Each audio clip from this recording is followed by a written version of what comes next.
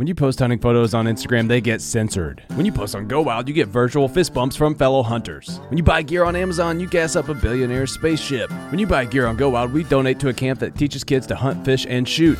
See the difference? Go Wild is a free social community built by hunters for hunters. Join today at downloadgowild.com and I'll give you $10 just for setting up your account. And you'll keep unlocking Go Wild rewards as you share content because guess what? We like hunting pictures. Join at downloadgowild.com or in the App Store.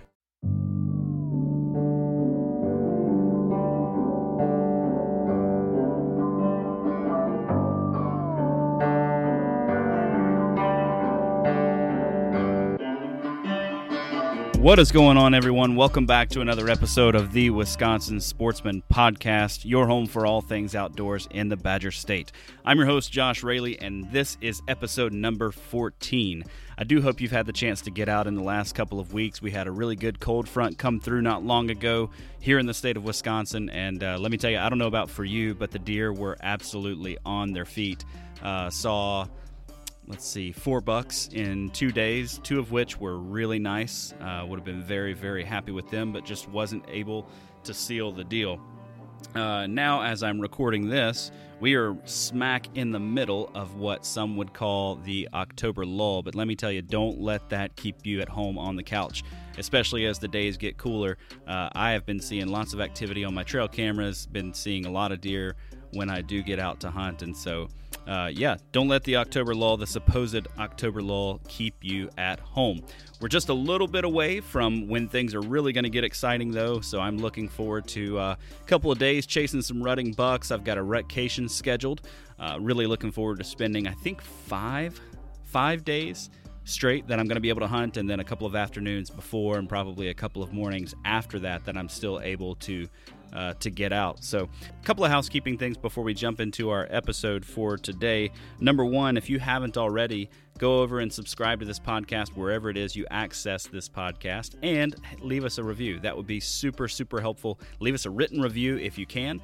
Let us know, one, how we can improve this podcast, make it a better resource for you as Wisconsin sportsmen and sportswomen.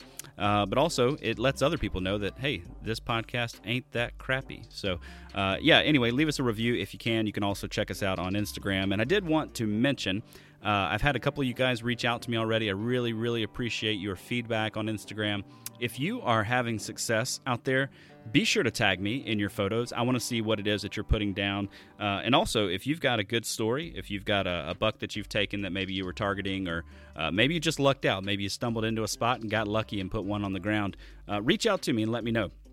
Instagram's the absolute best way to do that, but I would love to have you on the episode. I'd love to have some listener success stories sprinkled in throughout the next couple of weeks. And so if that's you, if you've been having success, or if you're chasing a target buck and you haven't quite sealed the deal yet, but you're pretty confident you're going to, reach out to me and let me know. I'd love to have you on the podcast.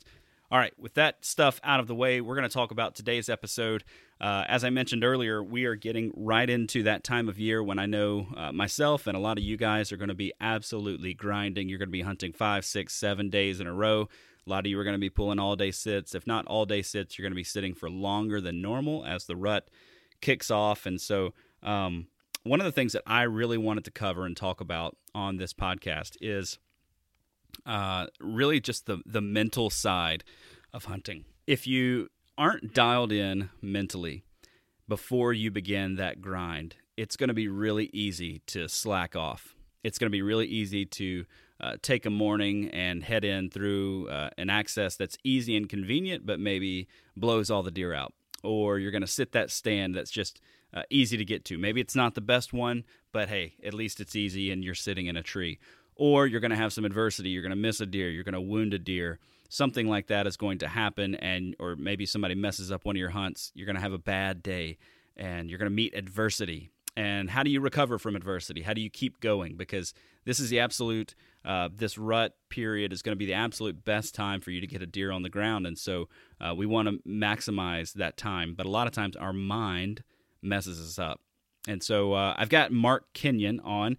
If you're not familiar with Mark, you can head over to themeateater.com and check out everything that he's doing with Wired to Hunt. He also hosts a little podcast called Wired to Hunt. I don't know if you've ever heard of it or not, but, surely if you're listening to this, then you've heard of Wired to Hunt. So anyway, Mark's a great guy, and he has talked more than anybody that I know of about the mental side of bow hunting, and that's what we're going to get into today.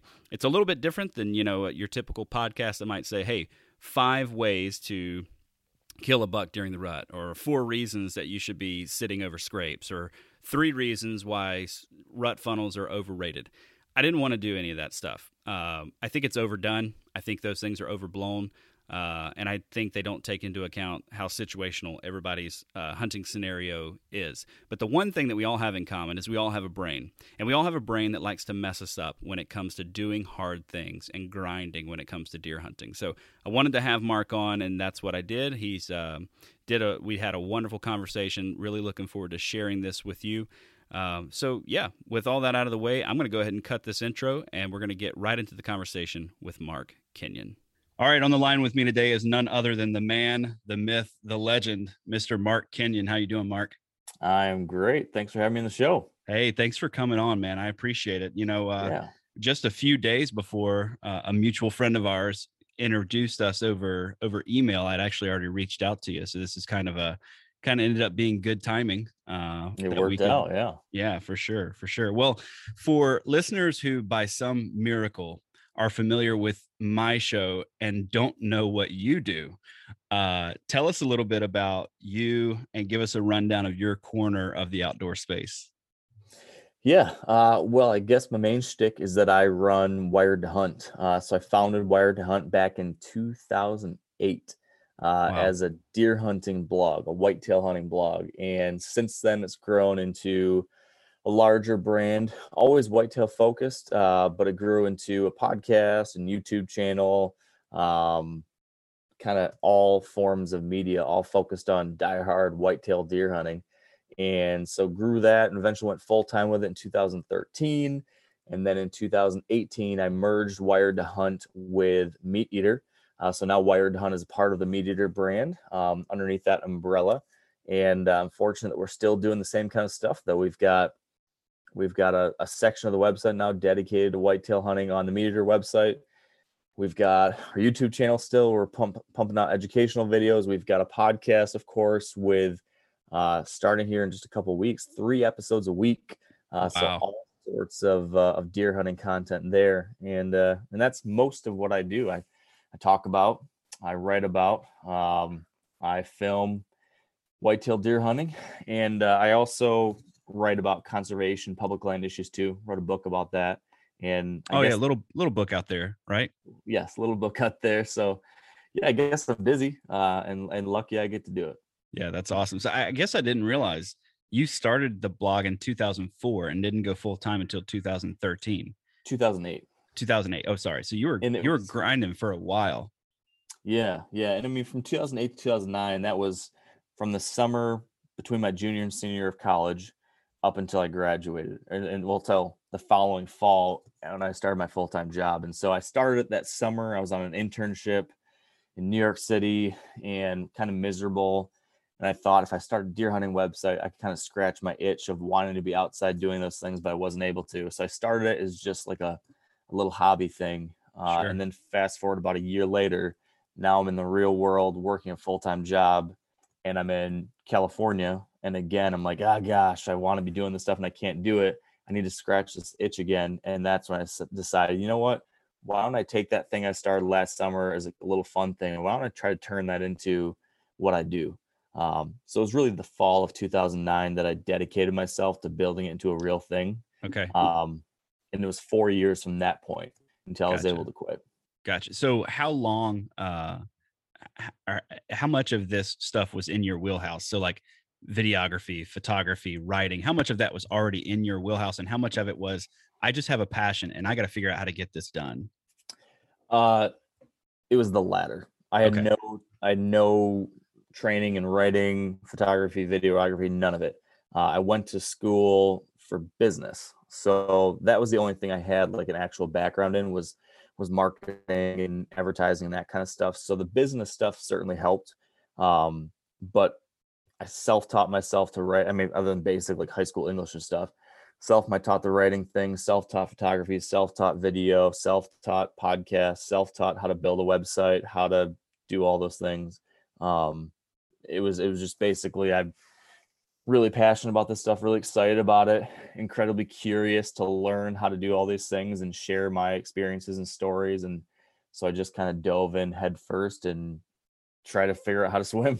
Man, that's awesome. That's awesome. Well, I've been listening to you for a number of years on your podcast for a number of years, and you've been doing a lot of really cool stuff, and it's been awesome to watch the progression over the years. You know, starting back in the days with Dan on there as the guest host, and I still go back and listen to some of those old episodes. They're kind of fun. Yeah, those are good ones. Back. Yeah, that's right. That was fun. Fun.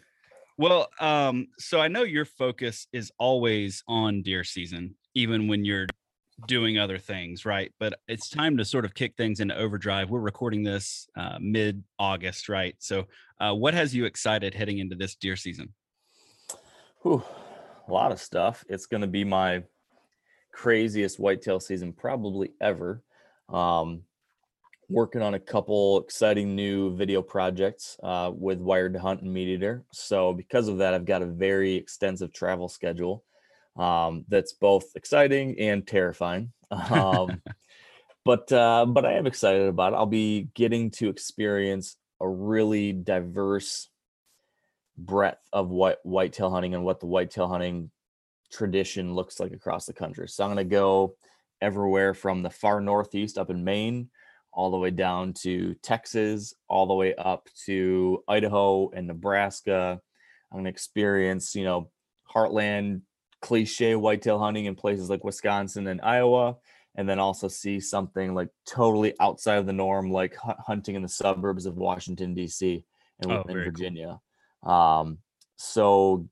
And then I'm going to experience some like deep, I don't know if you call it deep south, but kind of like mountain south and Arkansas hunting. So really going to get outside of my Midwest bubble and see new things, see new places, learn a lot. I'm going on kind of like I don't know what you'd call it, an immersive educational experience of learning about how many people approach whitetail hunting in many different ways. And that excites me because I just, if there's anything that's consistent about me, I think, and probably folks that have followed me would see this, is that I'm obsessed with learning. I'm very curious. I'm really interested about learning new things, exploring new ideas. And I think this will be a great opportunity this season to do that when it comes to deer hunting. Yeah, that's great. That's great. So you said you're coming to Wisconsin. Can you share any of the details there for those of us who are living in this state? Yeah, little bit. The game plan right now is to go up and meet with a guy in Buffalo County. Oh, cool. Who has a long and extensive history with kind of the bread and butter of what a lot of people think about when we think about whitetail hunting, which is like Midwest whitetail management, all that kind of stuff. So I mentioned all these different places I'm going that have very different styles of hunting and very different ways of going about things. Excuse me.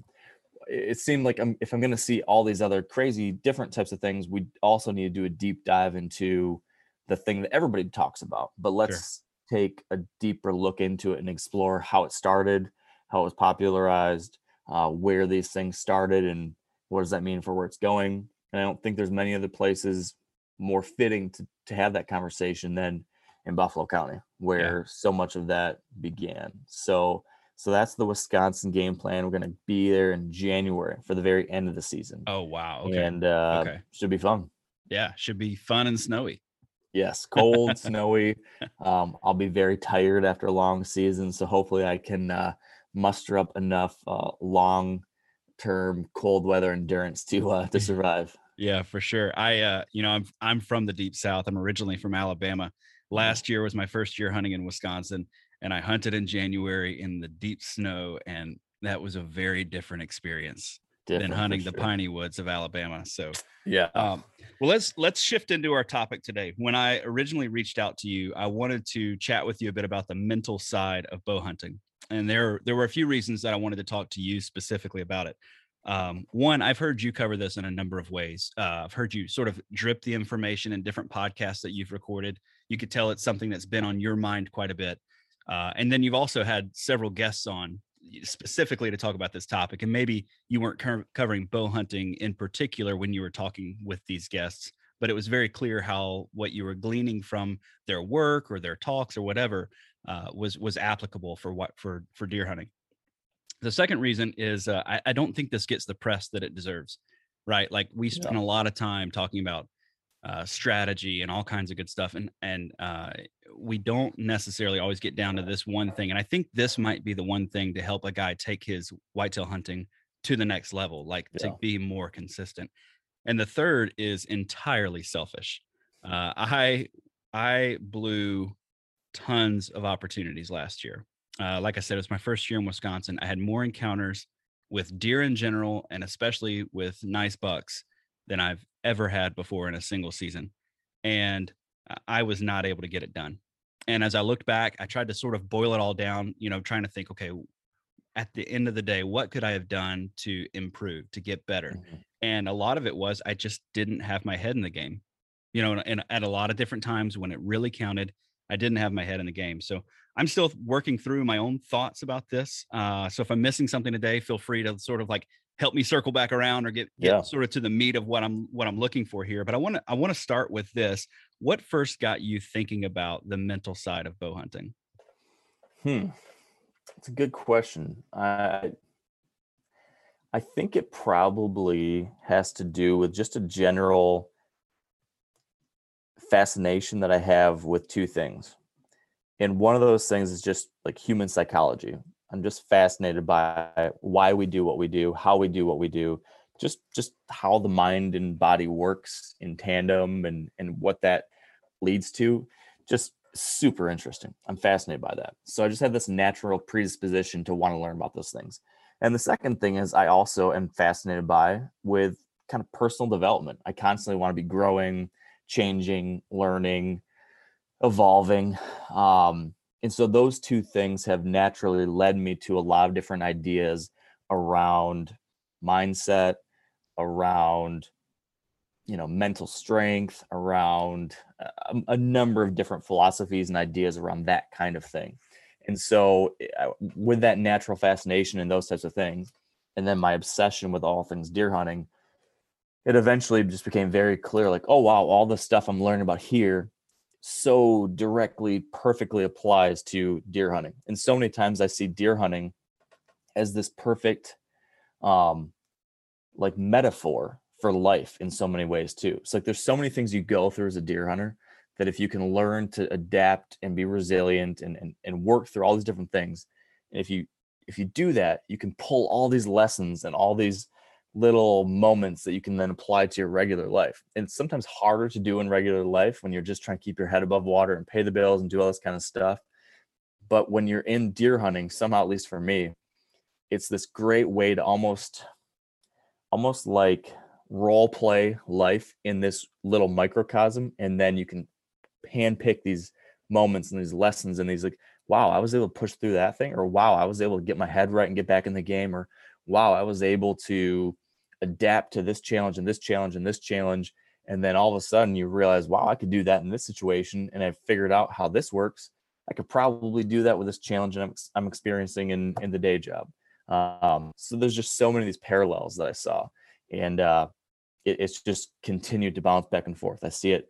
I can be reading a book about, I don't know, something as bizarre and, unrelated to deer hunting as like Stoic philosophy or, psychology of your inner voice. This stuff that I think a lot of people would think like I'm a kook for reading about, but I see like, wow, it's like this person's talking about my deer hunting season. And so that's kind of why I geek out about it. And I found it very interesting. And I found it's helped me a ton in my hunting. Yeah, I really appreciated a couple of episodes when you first started sort of taking this turn in a lot of the podcast episodes that you've recorded. You'd kind of give a disclaimer at the beginning, like, look, we're not talking specifically whitetail strategy, but I promise we're gonna get there, kind of thing. But I have so appreciated those specific episodes. Cool. Like those are the ones that I'm like, I feel like I'm getting deer strategy from every corner of the outdoor space, right? Like everyone's pummeling me with that. But it's that mental side of things that I'm not getting from a lot of other places. And two, I see, like you're saying, the benefit of that for every part of my life, like not just being a good deer hunter, but being a good dad, Yeah, being a good husband, being a good coworker and employee, so it for sure. spills over into lots of different areas.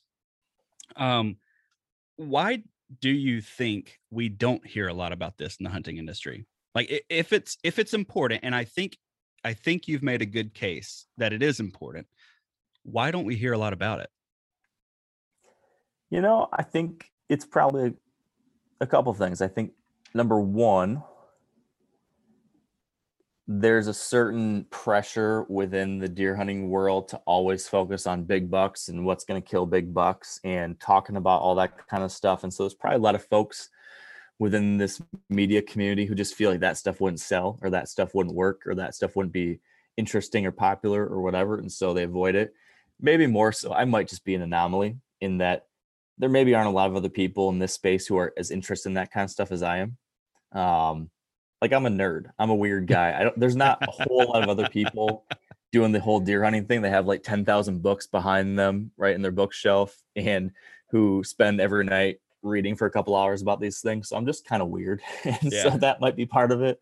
And I don't know. I mean, it's an obvious connection if you look at it one way, but if you don't think the way, at least I'm looking at these things, there's probably a lot of people who would think like, there's no way this stuff's relevant to people wanting to kill deer. So maybe it's just not as obvious to some folks. And I just happen to be like that unique, there's a handful of us that have this kind of unique set of interests that all, overlap to realize like, oh, wow, this is very applicable. Yeah. And then maybe it's just not as, I don't know, this is the case with a lot of things within the hunting world, but there's a lot to this that's easier said than done.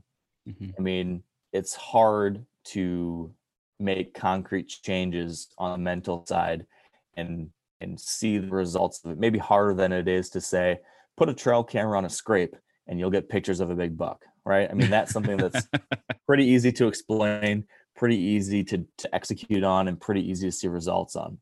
It's a lot harder to say, do this kind of thing when you're thinking about how to handle adversity, think about these choices and think about these different reference point. It's just not as simple. So it probably just doesn't fit the mold. And that's why we don't see it as often. The nice thing about the podcasting space and the nice thing about kind of the position I'm in with what I do, I guess, is that I have the freedom to explore these different corners of the room that others probably don't. I've been fortunate to have that ability to do that, and I can still pay the bills. So I guess I'm just lucky in that way. Yeah, for sure. And you can have those conversations that don't fit into a 1,200 or 2,000 word article, or blog post or something like that. Like they really require long form communication. And you see the drive today, everything's moving shorter. Articles are getting shorter, videos are getting shorter. Which is not necessarily a bad thing. It's fitting stuff into the time that people have, but you do miss out on some of those things that require long form communication. Yeah. So that can be a bit tougher. So up until this past year, I was listening to some of your podcasts and hearing you cover this stuff. I was hearing about it and it was on my radar, but I had never really, made that crucial connection that this is something that I need to proactively work on, right? Like I was aware of it. I knew about it. But until this past year, looking back at my season, I never sat down and said, okay, I've got to do something to work on this. I've got to improve in this area because I'm doing everything else right. I'm getting where I need to be. And this is costing me. How would you pitch this idea of mental preparedness to the average guy that was like me, that maybe doesn't necessarily see the importance of taking a proactive approach and working at it? Well, I think this is one of those areas of development that impact every single aspect of hunting.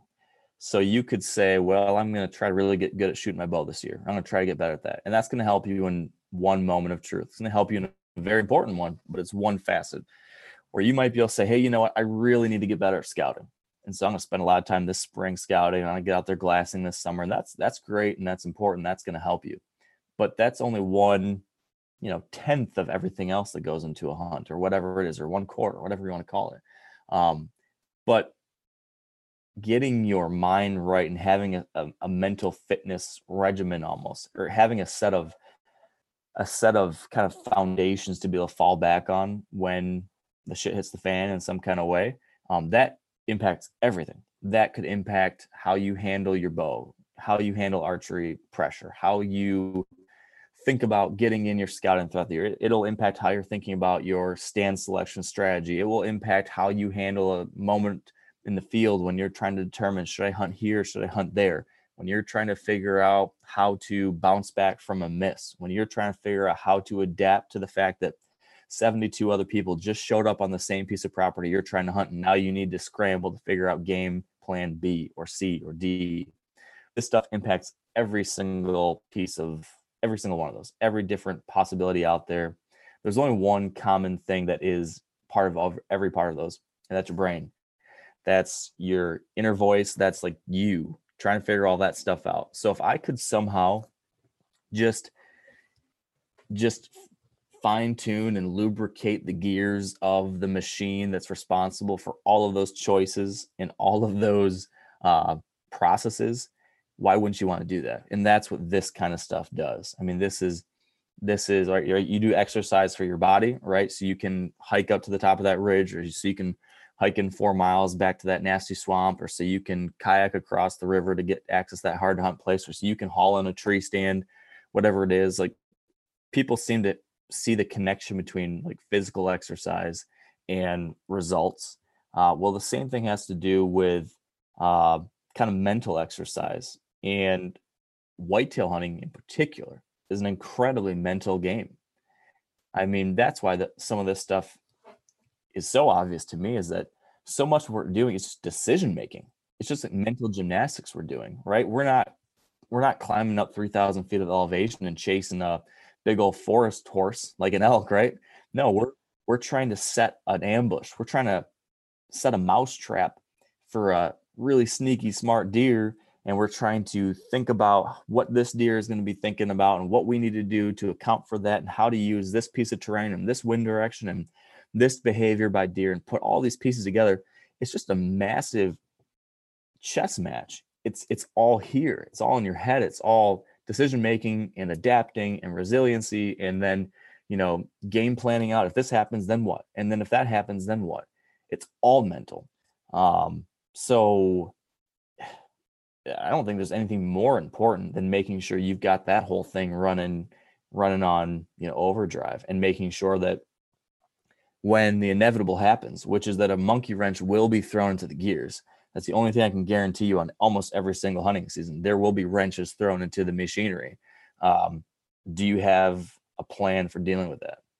And these ideas, all this stuff that I like to read about, it gives me the reminders and the tools and the suggestions of ways to handle those monkey wrenches, so that when something bad happens, or when something changes and I don't have a plan, I can figure out, okay, you know what? I remember reading this. This is a good way to think about it. Or I remember to do this. Or I remember I got to fall back on these basic principles. Because I'm a very fallible, normal dude. Like, all of us are just like people that are imperfect, and we all struggle in our own ways. And so if there's anything I can do ahead of time to kind of like beef up the defenses for the crap I know that's coming, I want to do that. And I would suggest others try to as well. For sure. So you mentioned several of those areas, I think, where guys lack of mental fitness, fortitude, ability to recover from sort of really difficult things that happen in the woods. You mentioned several of them. Are there any other like big picture category areas where you're like, this specifically is a mistake that I see guys making all the time, and it's specifically related to their lack of mental preparedness? Well, I think there's a few categories. I'll throw out some categories, and then you can let me know if you want to dive into any further. But I think there's a whole category around pressure, like handling high pressure mental situations. That's like a whole line of stuff there. there's another category around decision making. There's a lot of depth to decision making, and I think there's obviously a lot of parallels within the whitetail world. I think there's a lot you can explore into handling adversity and how to adapt to recover from just handling the crap that's gonna come your way.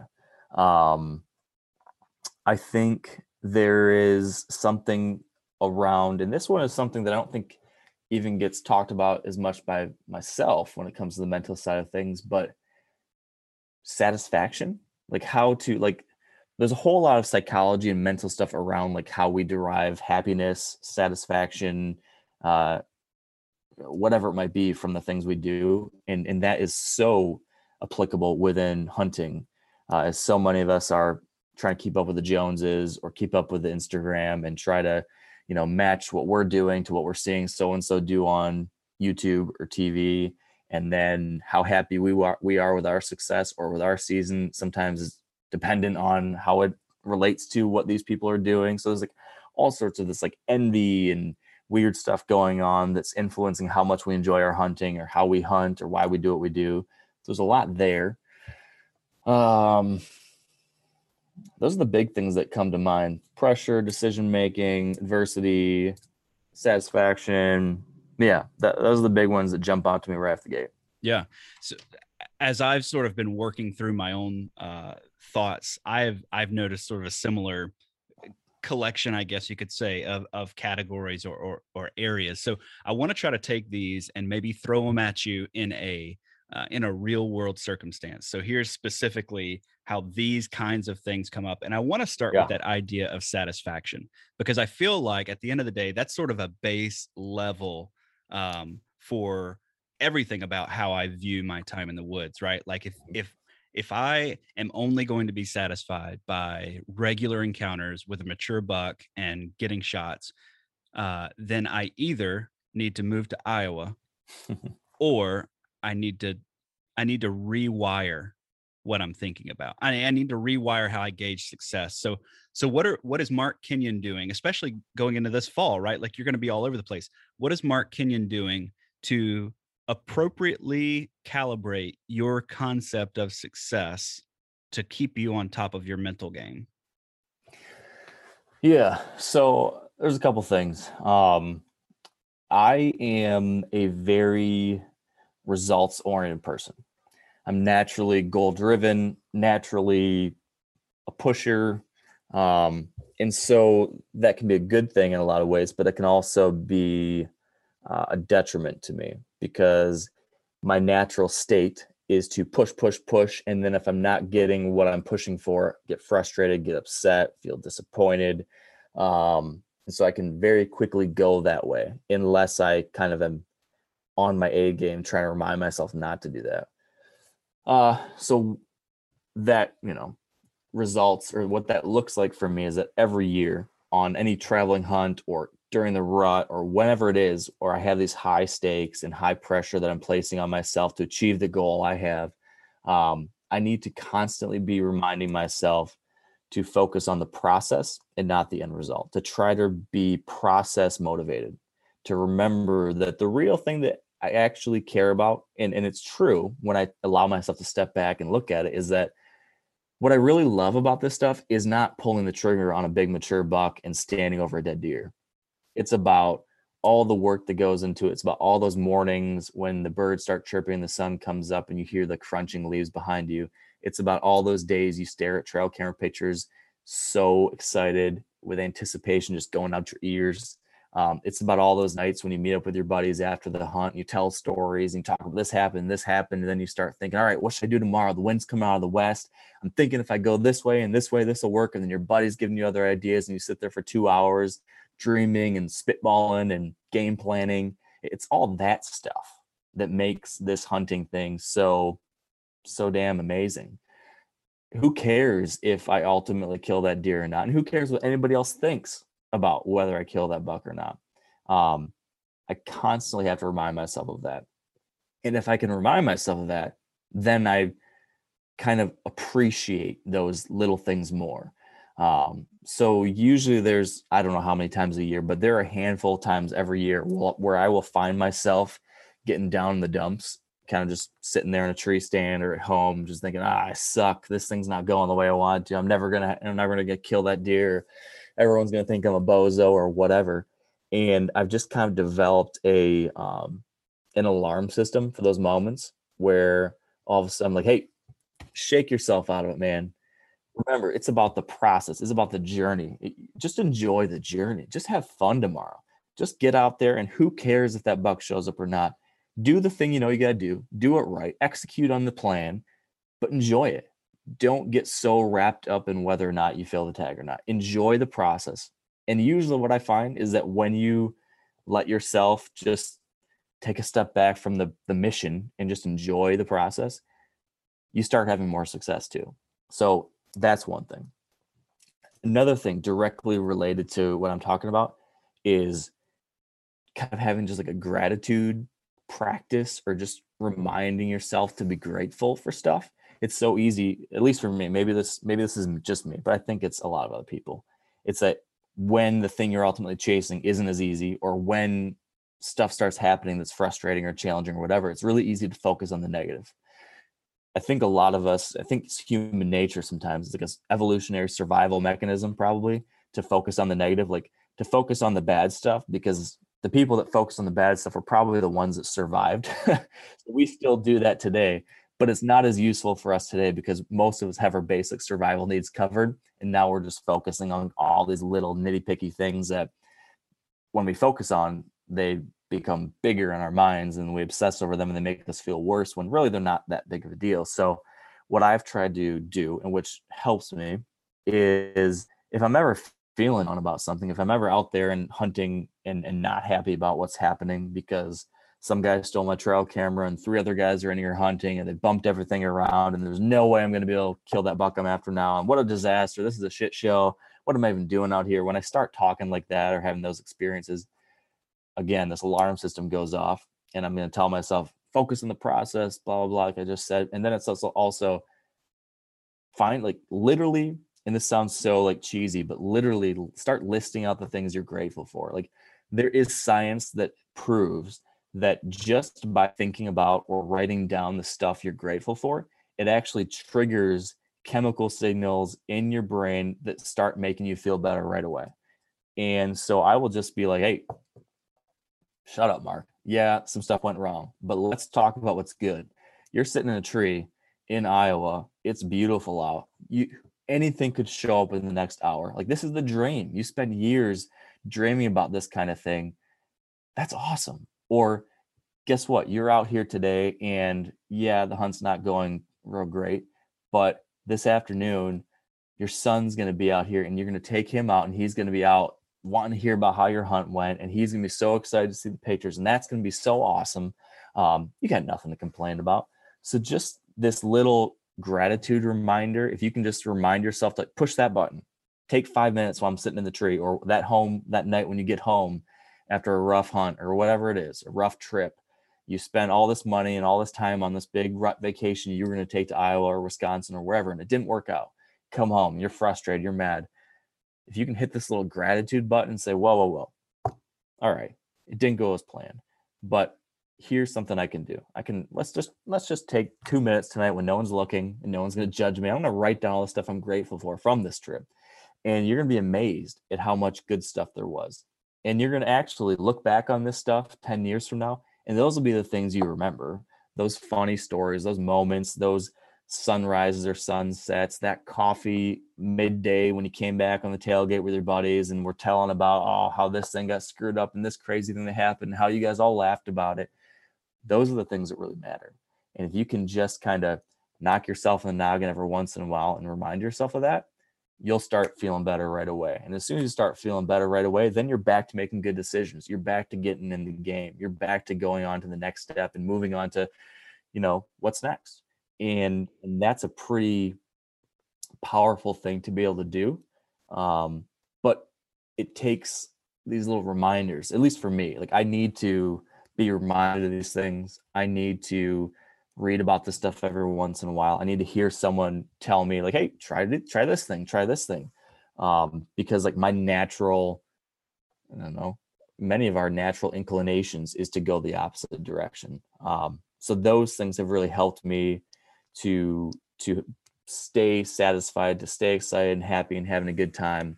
And then finally, just reminding yourself that what we people and humans just do all the time is stupid. And that is comparing ourselves to other people. Like we compare, like that is like the human condition, is to compare. It's hard to be satisfied in like an absolute sense. So we always try to like compare to someone. It's hard to like look at yourself and just say, oh, like I'm doing well, or this is going great, or whatever. It's more natural many times to try to say, how is what I'm doing comparing to this person or to this set of people or to this ideal? But that is like a very dangerous, slippery slope, because there's always going to be better. There's always going to be someone who's doing better. There's always going to be someone who's having a better day or a better season or who, whatever. And social media in particular has made it so easy for us to see how everybody else is doing. And it's like a filtered version of reality though. So we're just seeing everyone that's having a great day that day. We're just seeing on TV everyone who has the absolute best set of circumstances. And so if you are constantly comparing yourself to other people when it comes, in this example, deer hunting, we're almost always all going to feel inferior and not as good as everybody else and feel bad about whatever we're doing. And it's natural to do that, but it's also usually setting yourself up for disappointment. So that's the third piece of like the tripod, I guess, of satisfaction, is understanding like, okay, this is a natural thing I'm doing right now, but it's stupid. And so remind yourself like, who cares what Mark Drury shot this year? Who cares what Mark Kenyon shot this year? And then on the flip side, who cares what they do think about what I shot? If you post a picture of a deer you shot online and then someone's like, I should have left it for another year. Like I get that all the time. And that stuff can be frustrating and irritating and naturally makes you want to punch someone. But if you can just kind of have that little reset and say, whatever, like I just remove yourself from it. Just enjoy your thing. Hunt your own hunt. I always am trying to remind myself and other people, like just hunt your hunt. Who cares what someone else is doing? Who cares what other people think? Who cares if it's glamorous or not, if it's cool or not, if the way you do things is just like all the cool kids, whatever. Hunt your hunt, have fun, enjoy the process, be outside, make the most of it. Screw the haters. Yeah, that's good. Quote of the day from Mark Kenyon: "Screw the haters." I want to put that on a t-shirt. No. Yeah. So much of what you just talked about ties into the next thing that I want to ask you about, which is decision making, right? Because if you aren't satisfied, let's say, like if you're just grumpy and down about your hunt, you're not going to be making good decisions. Specifically though, for me, I noticed last year, I committed to just being extremely mobile last year. My first year here, I figured let's just go all in. I'm hunting the freshest, hottest sign every single sit, and I did that, and I put myself in a lot of good places. But oftentimes I found myself getting in there and I'm just overwhelmed by the possibilities and the variables. And there were a couple of times that it cost me. There was one morning that I just dilly-dallied for too long, and I just back and forth and hemmed and hawed. And next thing you know, the sun's coming up and I'm getting in the tree after first light. And literally as I'm setting up, a buck comes through to the scrape. I'm trying to get my bow in hand and he busts me. Right. So, I mean, if I would have just, and that was the first tree that I'd picked out, if I just climbed the tree in the first place, I'd have been fine. Yeah. So how do you handle decision making, and something that I've heard you talk a bit about with yourself? How do you avoid overthinking things whenever it comes to making decisions in the woods? Yeah, I don't have the silver bullet, unfortunately. Like you said, it's something that I struggle with too. But what I try to do is I try to simplify. I try to approach it kind of like a science experiment, I guess, as much as I can. And so I try to, whenever I find myself overthinking or getting just wound up, I'll try to simplify and say, okay, what are the basic variables we're dealing with here? Like, what are the basic things? Okay, here's where the deer are most likely. Here's where the deer most likely want to go. Here's where the deer are most likely traveling through. I try to just lay out the pieces of my, almost like a recipe, lay out my ingredients very simply. I will literally just, when I find myself all in a tizzy, I'll say, whoa, slow down. Let's go back to basics. Here's part A. Here's part B. Here's part C. Just kind of lay it out in my mind. And then just think, okay, what's the obvious thing? What's the obvious thing? Okay, I want to get in between A and C, and I want to be downwind. Okay, that's the simplest thing. Okay, so now that cuts all my options down from, like, I had 100 options. Now it's down to just this slice. And then all of a sudden, then you can fine tune. It becomes a little bit simpler. But I think what is typically the most challenging part is then, like, evaluating. So you pick an option that you think is going to be the best thing. So that's like in a science experiment, you kind of observe your situation, then you make a guess. I'm going to make a guess. So this is like your hypothesis. And your hypothesis is that I think that they are going from A to B, and I think I need to be on the south side of this to be able to catch this movement. So you make a choice. You choose your hypothesis. Now you have to test it. So you have to run the experiment, which is sitting in the tree that day or coming back in a month and sitting there or whatever it is, and then analyzing the results of it and then figuring out, what do I do next? That's oftentimes the hardest thing. Is like, you made a decision, you sat there, and then it's okay, now what? And so this is that whole requirement, this whole process of trying to analyze why things happen the way they did. And I think that's a really, really, really important question to ask at all phases of the hunting season, is why. Always these two questions. Always ask why, and then always be asking, now what? So the why can apply to so much. If you see a buck traveling across a fence row, I try really hard not to just see that, but I try to observe it and then ask why. So I see a buck walk across a fence row. Why was he doing that? Why was he working that direction? Why did he come from that way and go that way? Why was he walking on that side of the fence row and not the other? Was this because it was on November 4th and he was cruising? Or was this October 4th and he was going from a bedding area to a feeding area? Or how did he move there? Was he running? Well, if he was running that way, maybe he was spooked by someone coming from the other direction, or maybe he was walking calmly. Like, I always want to ask why, because that is kind of filling up my hopper of information that then I can lay out in front of me next time I'm trying to make a decision. So always asking why. And then once you observe these things and you're on to the next thing, it's like, okay, now what? I know this new thing. I added this piece of information to my table of ingredients. Now I know that they are probably coming from A. Now I know they're probably going to B. Now I know they're likely to go past this direction in the middle. But hey, I just watched that buck go this way, and he had this wind direction, and he was actually moving in a way I didn't realize. He actually was using that fence row, not in the way I would have thought, but actually using the wind to his back. And he was, I don't know what it might be, but I'm trying to add information to my ingredients table. And then you have to then observe and make a decision based on that. So you're testing your hypothesis, and then you're saying, okay, what happened and why, and what does that mean for the next move I'm going to do? And the trick, and even as I'm saying all these things, all this stuff, it's hard to,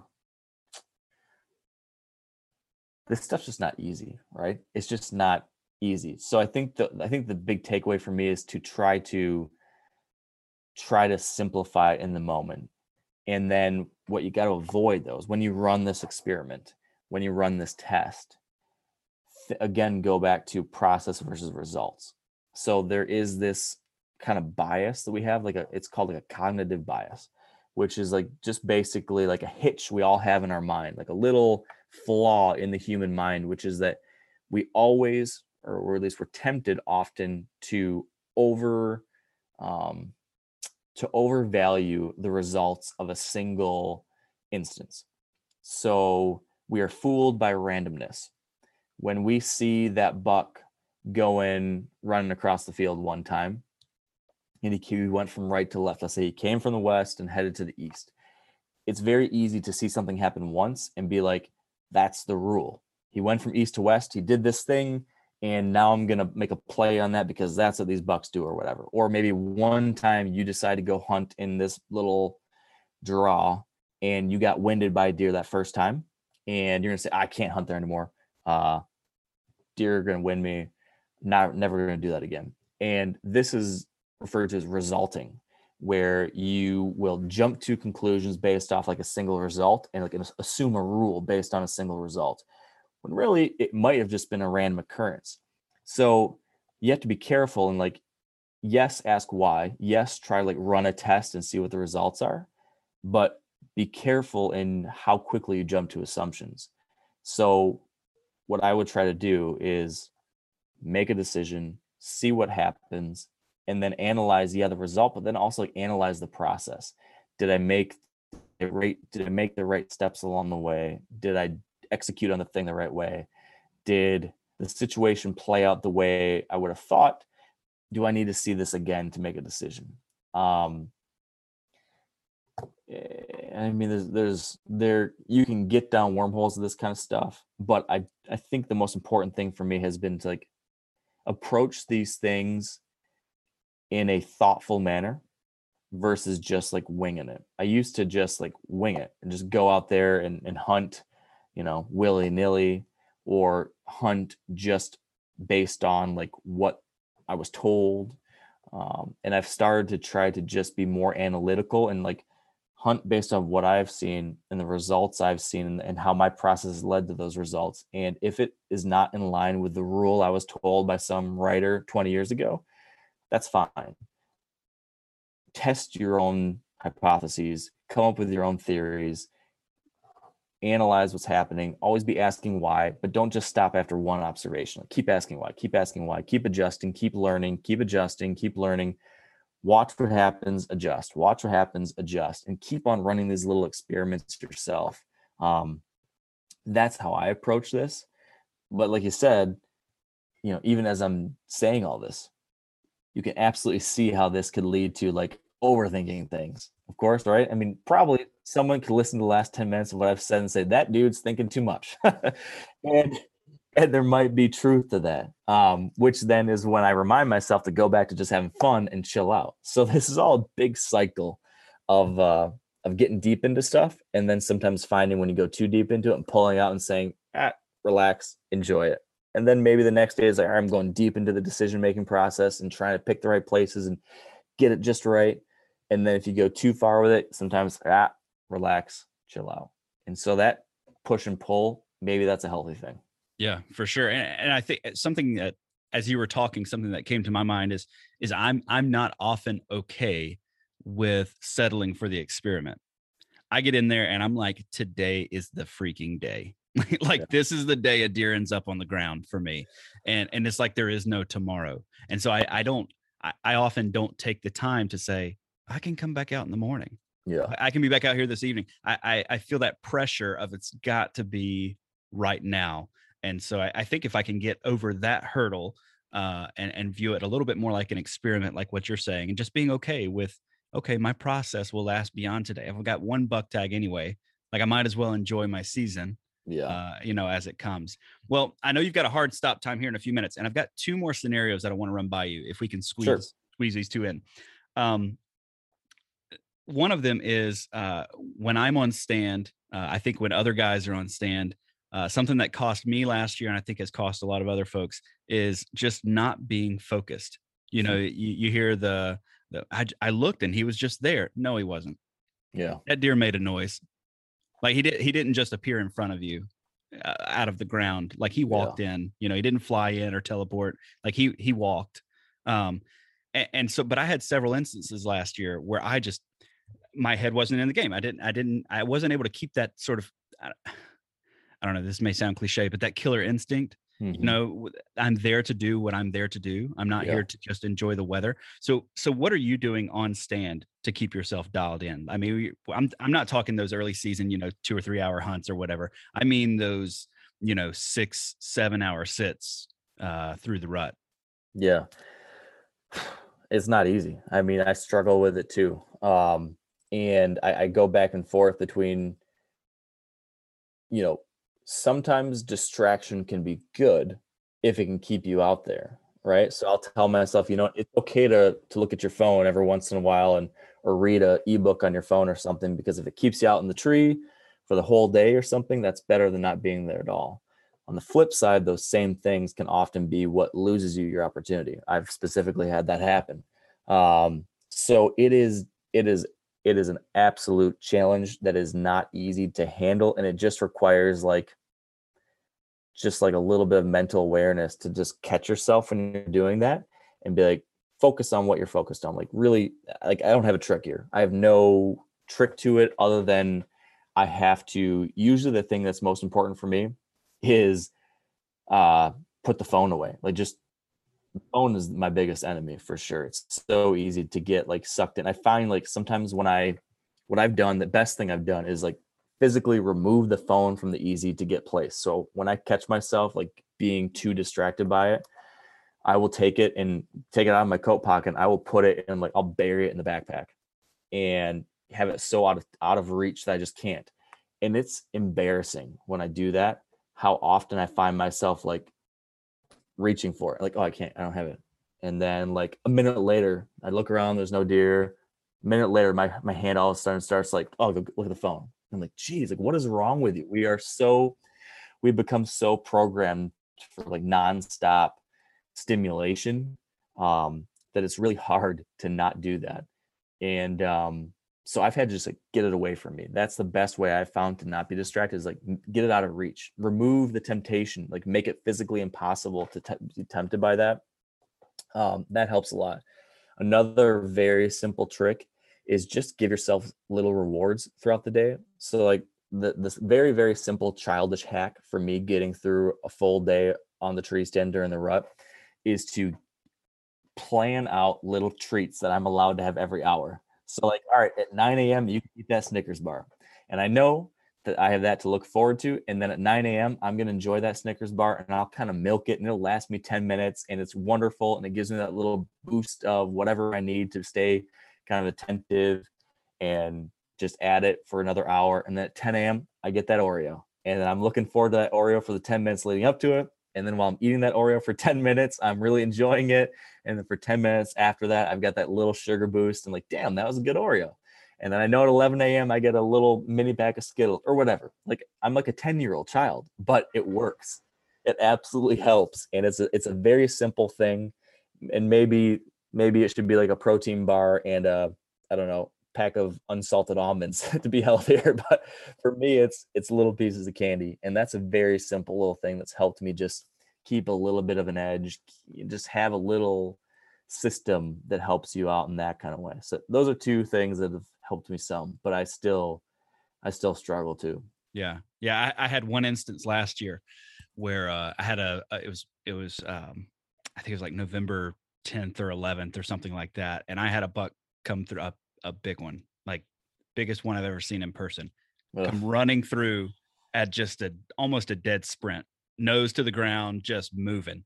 And I grunted at him, all kinds of stuff, couldn't get him stopped.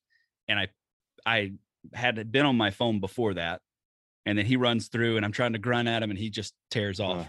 So as I'm grunting at him, I don't think anything of it. He doesn't pay me any attention. So I put the grunt tube down and I pull my phone back out again to text, hey, this deer just came through. You wouldn't believe it. And a huge 8-pointer comes running out of the bedding area that I'm sitting downwind of, right underneath my tree. Now, if I had grabbed my bow and the grunt tube, I could have had that thing. But instead, I grabbed my phone to text my wife and say, you're never going to believe what I just missed an opportunity at. And so I missed an opportunity at another one. So, yeah, the phone is the enemy for sure. Yes, it is. Well, last scenario I want to run by you is I'm one of those guys, when it comes to the moment of truth, I just black out. And next thing I know, there's an arrow downrange somewhere and it either hit the deer or it didn't. Most of the time it didn't, at least for me last year. What do you do in that moment to sort of bring yourself into the present, to override all that primal stuff that starts happening in us, the release of adrenaline and our brains just freaking out? How do you bring yourself into the present to make that moment count? Yeah. So a couple things. Number one, there's nothing that's helped me more than just doing it more and more times. So the more experience, the better you slowly get over time. So one of the simplest pieces of advice I can give a newer hunter would be, don't hold out for some big old buck. Like just get experience getting shots at deer, shoot a lot of does, kill young bucks, whatever it is, get experience under your belt going through those moments, because nothing helps more than that. Number two, this is kind of a theme here, become process focused. So for me, the biggest thing has been regaining control of the process. I was exactly like you. And I still have moments where I can get that way. But I used to be like blackout, like the buck was there, and then next thing I know, the arrow was gone. It's like, what happened in between those two moments? I like a guy named Joel Turner's got a great kind of system around this. It's helped me out a lot. It's all about, so it's been all about just having a mantra and a system of steps that you go through that you have control over, and that there are like speed bumps in the road, so that if you find yourself moving towards taking that shot and you're out of control, if you kind of practice enough that if I got to do part A, and then from part A is part B, and then from B it's C, and if you find yourself skipping those things or something feels off, you have to build in some kind of brake system to say, no, you got to stop. So just having, like, for me, it's, I know as I'm drawing back, I'm just get the pin on, and then I anchor, and it's all right, watch it, keep it. And so I've got words, actual verbal words that I'm saying to myself that keep me in that process. And this is not easy. Like it's easier said than done. I don't get this right all the time, so I need to make that very clear. But I practice this all the time, and it helps more often. This thing goes as planned, and I just know, okay, this process, this next step leads to anchoring, and once I'm anchored in, that I'm just gonna let off the safety on my release, and now it's just pull, and that leads me to the final thing, which something that has helped a lot has been moving to a back tension release, because it just forces you to be slower. You can't rush it the way you can rush an index finger release. I got very trigger happy on the index finger. Like as soon as the pin hit the vitals, it was like gone. I had no control over it. Just like as soon as it was there, it was firing. And I just can't do that with a back tension release anymore. It's forced me to be slower.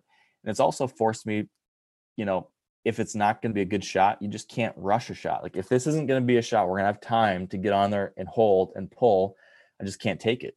And you can't get an arrow back. You can never take that back if you force yourself into a shot you shouldn't. So it's a great reminder and a great way to force you into being much more selective and careful about when you do decide to move forward with that process. Last year I made a mistake and I didn't do that. I rushed a shot that I shouldn't have, because I felt the pressure, like this is my only chance at this deer. I got to take this shot. And I made a stupid move and tried to force something through a little hole in brush and missed the deer. And so that's human nature. That's the thing you're always gonna have to battle. But I definitely feel that I'm much more capable of navigating those situations now with this kind of thoughtful, controlled process that, maybe 9 times out of 10 now I get it right, and only 1 time out of 10 I screw it up, versus back in the day it might have been 50-50. So that's something that has helped. Awesome. Well, Mark, I think you've given folks a lot to chew on here. I hope this is a good resource for folks. Hopefully they've got some takeaways that they can apply to their situation, become better deer hunters. For those who may not know, where can they find more from Mark Kenyon? Yeah, I mean, you can Google Wired Hunt and it'll probably take you anywhere you want to go. If you go to themeateater.com/wired, that's going to take you to the Wired Hunt homepage, where you're going to find all of our new articles, videos, podcasts. You can sign up for a newsletter, and we email you all the new stuff every week too. So I check out all those things. There's a lot of new stuff. We've got a full team now, and we're pumping out the educational materials that hopefully will help folks this year. Yeah, I get you guys' newsletter. It's excellent, full of good information. So appreciate you guys putting all of that together. Until next time, Mark, thanks for coming on, and I appreciate your time. Thank you. Good luck this season. Thanks, man. Have a good one. And that is a wrap. Big thanks to Mark for coming on the episode and taking his time to share with us some tips of how we can be better prepared as we enter into the woods this fall. Also, big thanks to you, the listener. I wouldn't be doing this if it wasn't for you. So appreciate you guys taking the time out of your day to listen to this episode. I hope you learned something from it. I know I took a lot away from this conversation. Do want to remind you, if you are having success this fall, reach out to me. Let me know. I'd love to hear your story. Tag me in the photos. I'd love to see those as well. With all that said, the time is getting right. Get out in the woods. Get after some whitetails. Hey, if pheasant hunting's your thing, do that. If waterfowl hunting's your thing, do that. Whatever it is that you do, make sure you're getting outside and enjoying the incredible resource that is ours as Wisconsin sportsmen.